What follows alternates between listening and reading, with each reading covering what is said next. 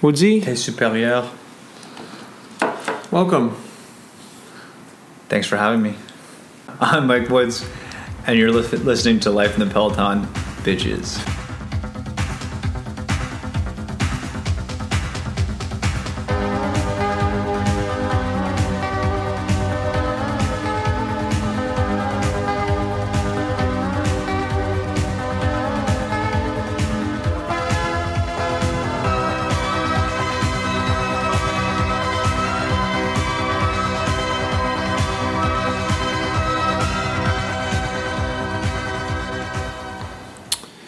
Well, this is a new concept.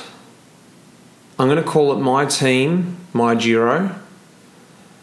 And the idea is to interview or to get every one of my teammates from my team at the moment, EF Education First Drapac, that are on the powered by Cannondale, and you've got a little sneak peek to who our guest is today. And we're going to just talk through at different moments of the Giro, at different points where we're at, and also just find out about each of the teammates as well. And first today, I thought, I don't know how I haven't got you on here, but one of my biggest fan bases from Canada, and I think one of the most interesting guys going around the Peloton at the moment, Mike Woods. Welcome to the podcast. Mitch, thanks for having me, man. Big compliment too. Thanks, man.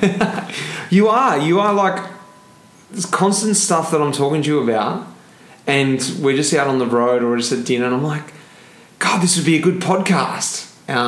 So I'm happy to have you on here.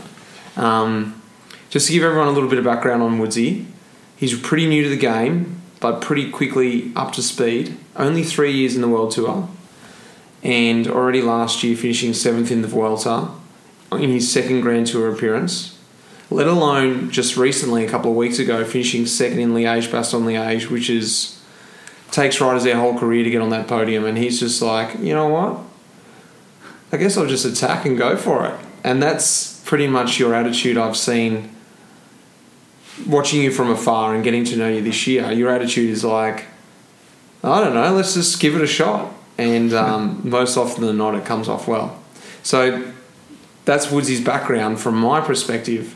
And before we get in, actually, no, you know what? Let's go straight into it, and we'll talk about the Giro stuff at the end. Perfect. I want to know about you, and I think it's a really interesting story. And I started talking to you about it in Israel the other day, but I cut you off because I knew we weren't going to have enough time. But you've got a really interesting story. And I did a little bit of research, and we started talking about ice hockey the other day. And I sort of jokingly started talking about the Maple Leafs. And you just sort of touched on like, yeah, I used to do a bit of, play a bit of ice hockey. I didn't realise that at what level you were at, like actually wanting to be a Maple Leafs player. Oh, dude, I loved it. So hockey was my be-all, end-all. When I was... my parents tell me, this may not be true, but my parents... Because you know how gullible I am. But... Very gullible. My parents told me that my first sport was hockey.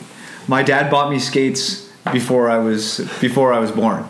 He didn't know I was going to be a boy, but he bought me skates before I was born. Mini ones? Yeah. And he's like, he's going to be a boy, and he's going to play hockey. Was it one of those situations where I had this a little bit with my father, and I love rugby, but my dad was a massive rugby league fan and rugby fan, and he got me into rugby and it was under 8s, and I played and I loved it, but I got to a point where I felt like I was doing it because he wanted me to do it and not because I wanted to do it anymore, and that's when I found cycling. Was that like that for you for hockey? I think that's pretty accurate. I mean, my dad didn't have the dad that I had. Like, I mean, his dad, I'd never met him. He passed away before I was born. But, like, my dad was a poor farmer. Like, had a tough background and didn't have parents that supported him like he supported me. And my mom supported me. So they, like, I think one of my dad's goals, because he loved hockey, was to maybe give me the opportunity that he didn't have. And so that was hockey. Yeah. And maybe he coached and he loved it, and like I never felt like I was doing it because of him, but there was a point certainly where he loved what I was doing more than I. Yeah, and that was mainly a product of me just not being as good as I wanted to be at it. I put a lot of pressure on myself. Like hockey's a game where you have to be super like effortless, and you have to like you can't. We have a really good line in hockey called "Don't grip the stick too tight." And because if you're gripping the stick too tight, you're tense, and so like if you receive a pass, it just bounces off the stick. Yeah, right. Whereas if you're like nice and supple, it just comes onto the blade of the stick, and it's like real smooth, right? So the big thing is to be smooth and relaxed, and I wanted it too bad, and so I'd go on the ice, and I'd want it so bad, and it resulted in me just fucking up all the time. But that want and that desire actually really transferred over well to running when I got into running and athletics. Like when you want, like in running, unlike hockey, the harder you try, just the better you get, and particularly at the earlier ranks. But then obviously that changes as you get better. But yeah, it transferred over well initially. And that was the next phase I was going to talk to you about. Middle distance runner, 3,000 meters, you got the Canadian record. Yeah. And then the 1,500, you got the Pan Am gold as well. Yeah. So, like, pretty serious runner. It wasn't just like you were trotting around. You were, like, the big leagues. And then you went off and got drafted by a college in the US, was it? Yeah, so the way universities work... It's one thing that I feel like is actually missing in cycling. In athletics, there's less of a U23 category. But in running, there's this amazing university system in the NCAA where you can get your whole schooling paid for. I got a full scholarship at the University of Michigan, and they paid for my books, they paid for my tuition, they paid for accommodation, food, frat house. Like I lived with a bunch of track guys. It was effectively a frat house. What's that? Yeah, and like when you live. Did you have like one of those like Mu Beta Delta or like? No. But like there was like, you know, the Tri Delta, so like down the road, and there, yeah, for sure. And I effectively lived in a frat house because it was just all track guys, except we didn't pay to be there, whereas a frat house would pay to be there. Oh, okay. But like living there, like unless you've gone to school in the States, you don't really realize, like you watch the movies and you're like, that's not real. Like that doesn't actually happen. But like every like 1990s, like early 2000s crap movie with like, you know, the guy Stifler or whatever. What about like all those movies are real. Like that was my college experience. Like old school. Yeah, that was my college experience. Oh dude, you do these crazy road trips and like you get wasted and like crazy things happen and like, yeah, it's wonderful, man. Is it? Yeah, and like our football games were insane. I went to Michigan, and the big house seats 113,000 people, and it's sold out every single game since 1985. So it's just crazy. It's madness. But the best part about University of Michigan, well, about this the university system in the States, is it creates this kind of U23 program, and everyone's competing, but they're also getting an education. And I think that's like one piece that really. We talked about this on our ride a few days ago, was how there's this feeling when you're in cycling that you have to forego university in order to be, you have to miss university in order to be a great cyclist. Yeah.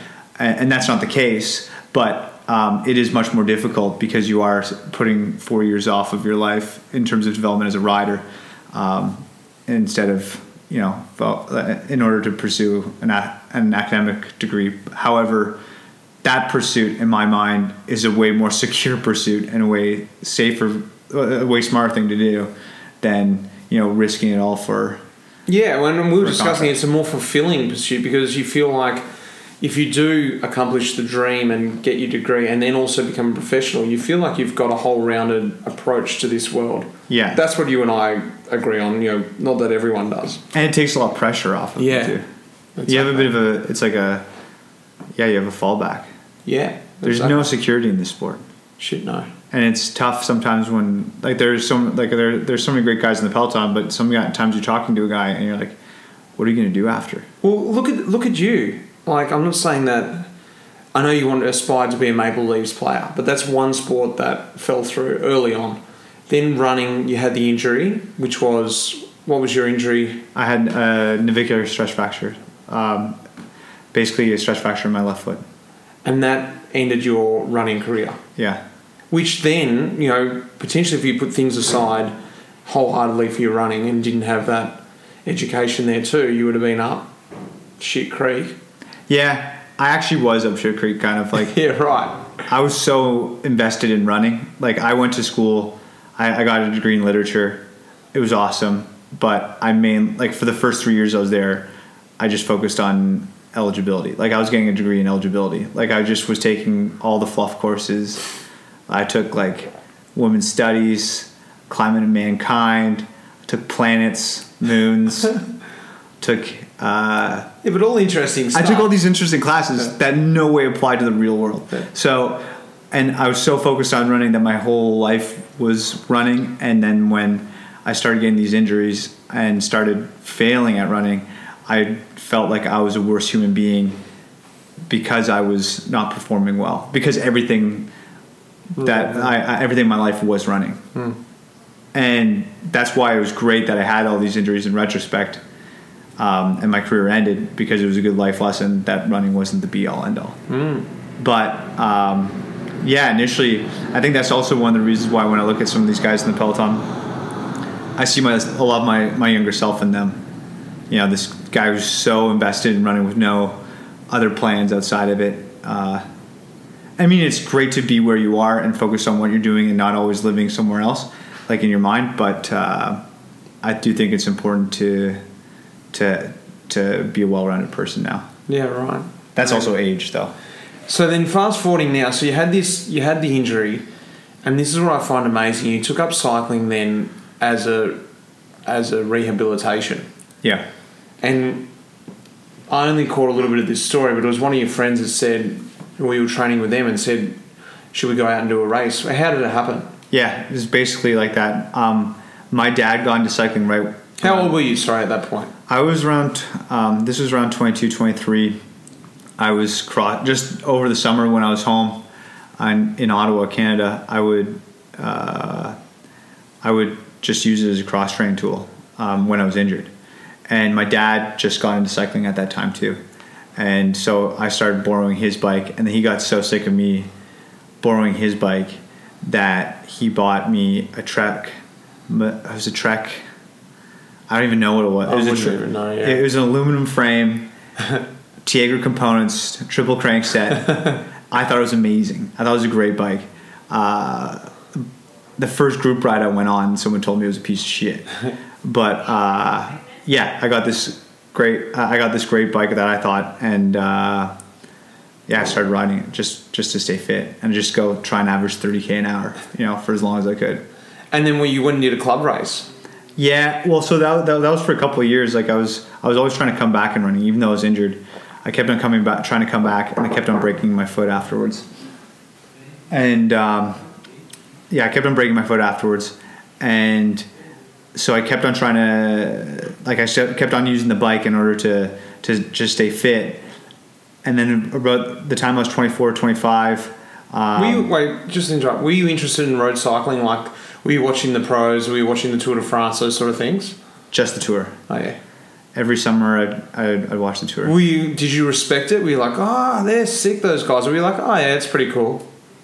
I didn't respect it. Yeah, I thought it was sick. Yeah. I had no concept of how hard it was. Yeah. I thought it was just like running. I thought and that's one of the reasons why I got into it so heavily initially.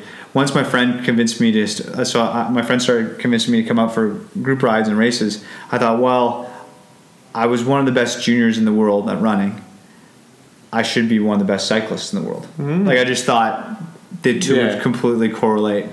And it was only through that ignorance of how hard this sport is that I fully invested myself in it. Because if you'd known... Had I known what I know now... had I known, yesterday, for example, all the intricacies of what unfolded in order for us to get Sasha into a place to sprint well, had I known how hard that is now, I would not have tried this at all.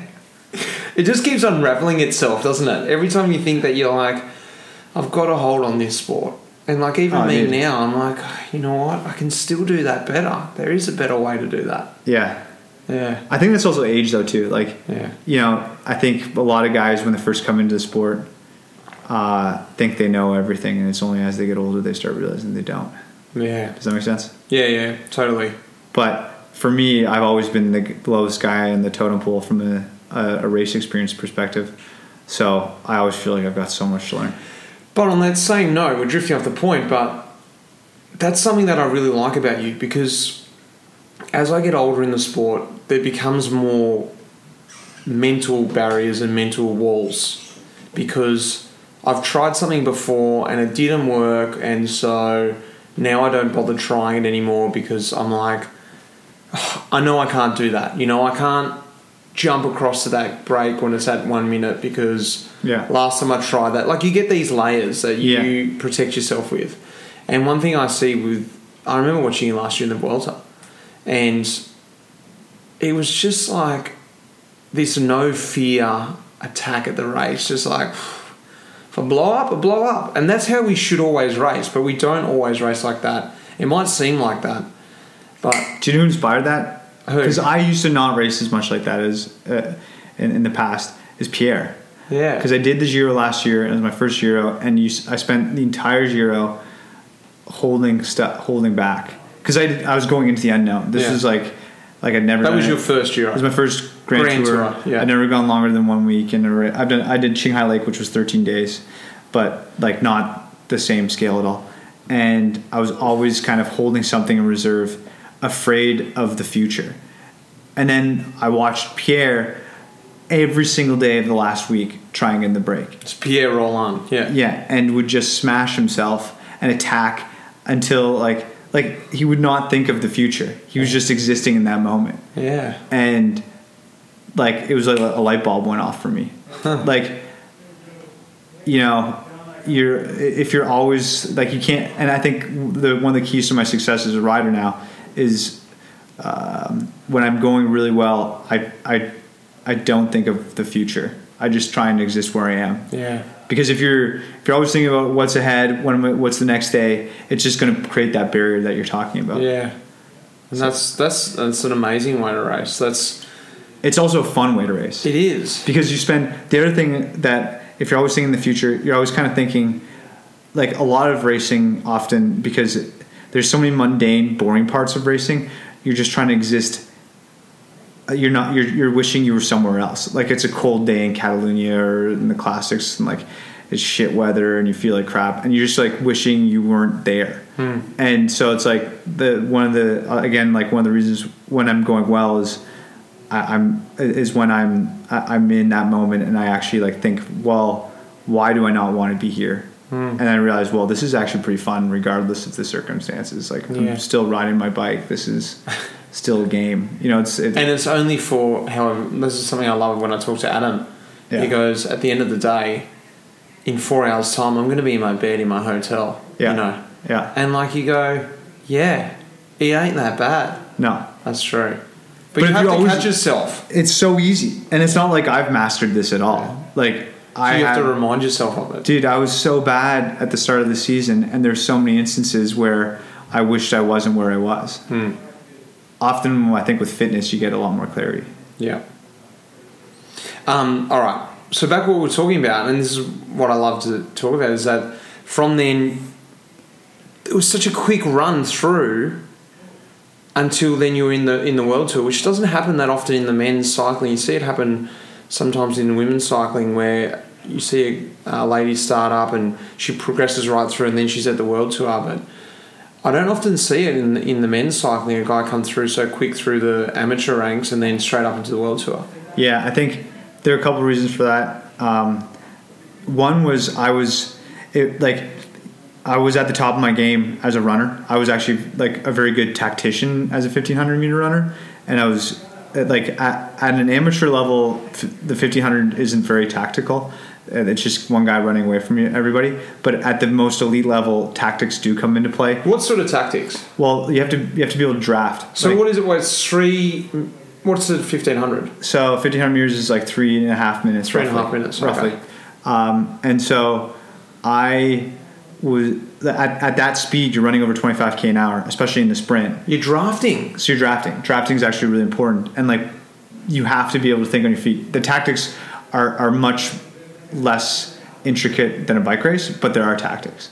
And then, so I had some innate... When you think back to those runners now, and the tactics you know now as a cyclist, are you thinking that some of the runners are dumbasses with the tactics they have? Big time. Yeah. But there are guys who are great tacticians as runners, and they're known as that. There's one guy that I actually have applied some of my running skills to cycling from, and his name's Nick Willis.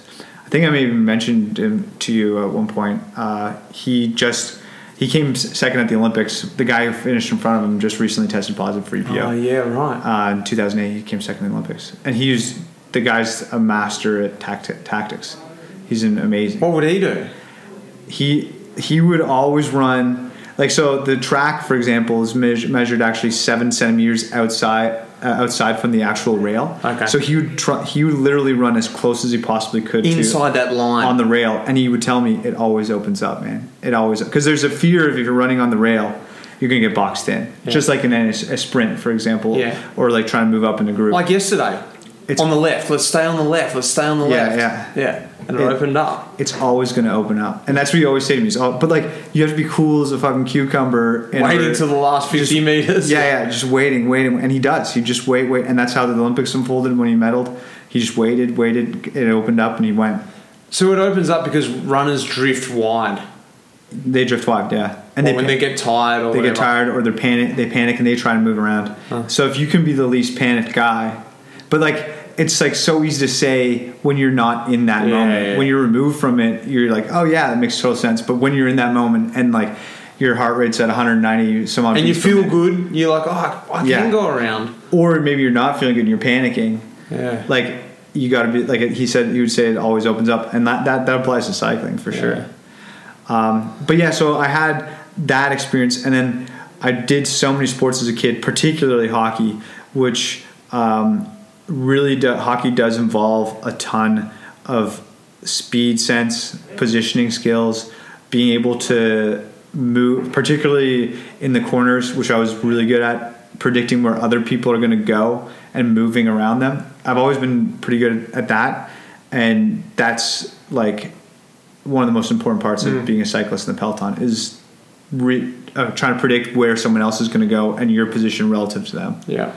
So obviously I'm okay at it now. I'm not bad at it now, but when I first started I was absolutely terrible. But I was able to like apply those skills and learn from those skills a bit faster than most guys coming in. Yeah, right. And then do you think that's what progressed you through those amateur ranks then? Yeah, like I was constantly trying to improve on what I was doing. I was so bad initially. I mean, even my first year, talk to Clarky, talk to anybody on the team, I crashed so many times and was like making so many mistakes.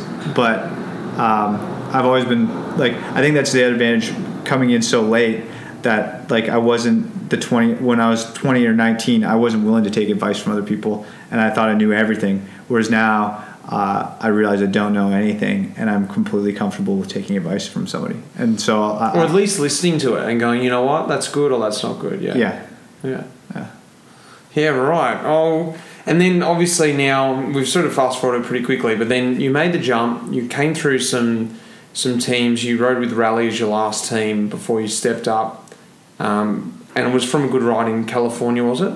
At Tour of Utah. I knocked it out of the park there. Had a good one. And you got noticed then by Cannondale. Yeah.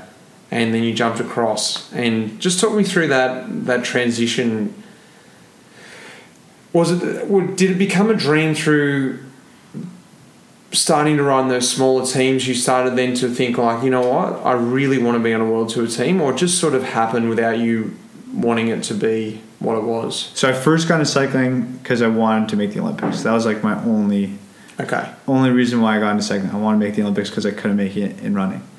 But then as I progressed in cycling, I started realizing how big the World Tour is and it became a dream. Certainly became a dream. Yeah. Okay. And then what was it like when you did get that contract? Oh, dude, it was amazing. Like, because when I was 25, 26, 27, when I was riding for these amateur teams, like, my wife was amazing. She said, you know, she believed in me, and she said, you're an incredible athlete, and like, I believe in you, and like, if you need to quit your job, I'll also help support you. Like, she's the one who said that. Like when I think about it now, like, it's beautiful. She said that to me, but despite that, I wasn't working that much, or I'd be working crap jobs. And then when you're 25, 26, 27, a lot of your friends are actually starting to land real jobs. And so there's so many periods, like, probably for years in that period of time, where I'd lie in bed at night just, like, looking up at the ceiling thinking, what the fuck am I doing? Like, this is, like, the dumbest thing. Like, this could, like, I could crash and hurt myself. I'm making no money right now. There's no future in this. Like, this is incredible risk. Like, why am I doing this? Did it drive you more, or did it make you... Was different on different days? Some days you were like, that's really going to drive me, and then other days you were like, you know what? Yeah. What am I doing? It was both. Yeah. For sure.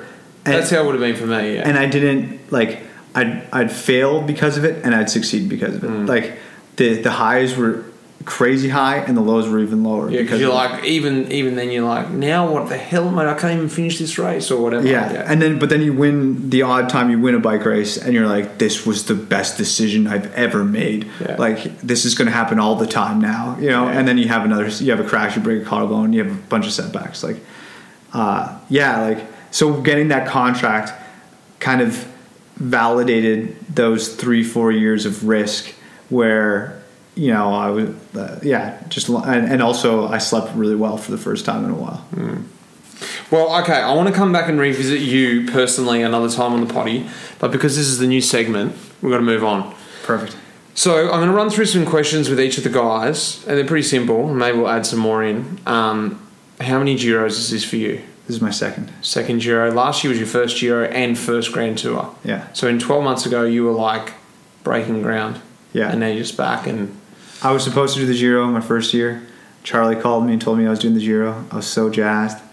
And then at Liège-Bastogne-Liège, I flipped over the last race before the Giro. Flipped over the bike, broke my fifth, fourth, and third metacarpals. Then you're out. And I was out. That was a hell of a year. You were telling me about that. We'll have to talk about that another time.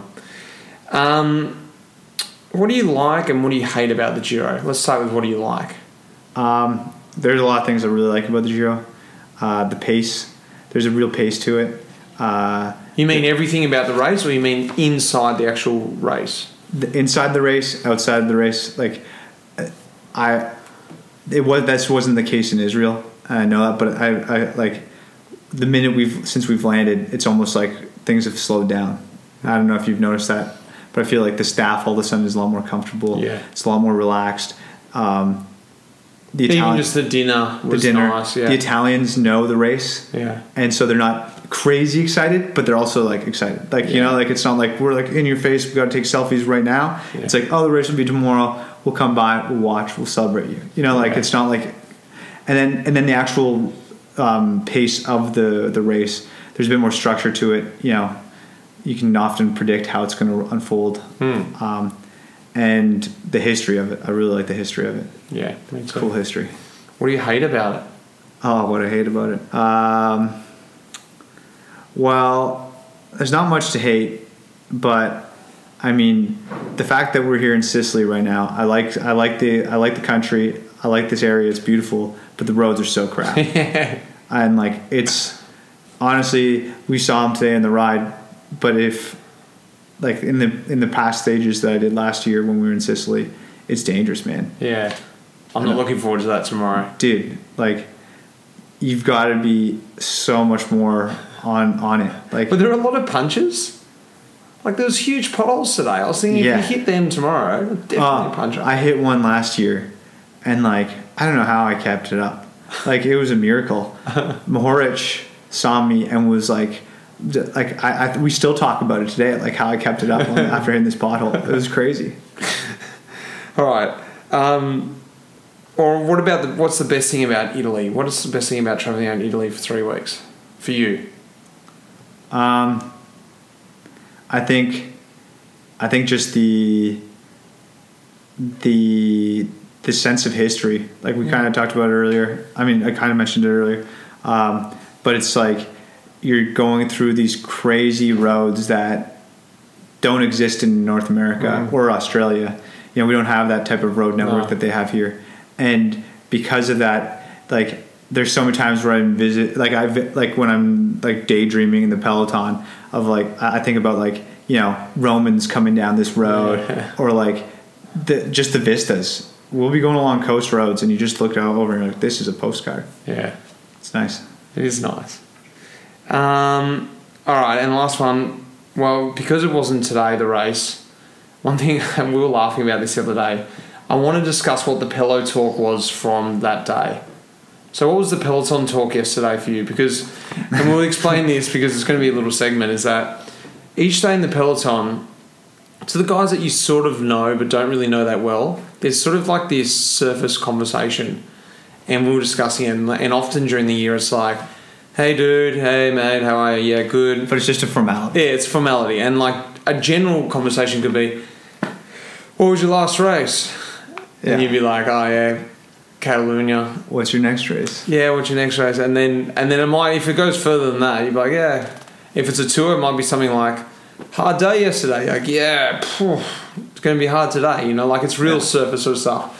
And we talked about this too in the Peloton. The answers are just are all dependent on the tone of the deliverer. Yeah. Like if you're like, oh man, hard day yesterday. Like you're not gonna be like, no man, it wasn't a hard day yesterday. You're gonna be like, yeah, you're right, it's so hard. Even if you thought it was easy. Yeah, that's true. It's total bullshit. Yeah, but it's just because like it's cordial. Like it's like you're just trying to be a nice guy. So you're just trying to move on. If you don't like the guy or whatever, you're just trying to move that conversation on pretty quick. Yeah. So what was yesterday for you? Did you pick up what was the Peloton talk for you yesterday? We talked about it. Yeah. We mentioned it. It was the departure time of the flight. It was, the question was either, oh man, I'm so glad we're leaving tomorrow morning, or fuck man, I wish we were leaving tonight. And it, like you said that to me, and no joke, I rode up to another guy in the Peloton at one point, and he was like, oh man, I can't believe we have to get up 5 a.m. tomorrow. And you're like, Here we go, that's another one. Mitch was right. All right, great. Well, we're here in Sicily. Tomorrow's the first solid day. Could be a good one for you tomorrow. Yeah, I want to do well. Great. Thanks for being on. Thanks for having me, man. Cheers.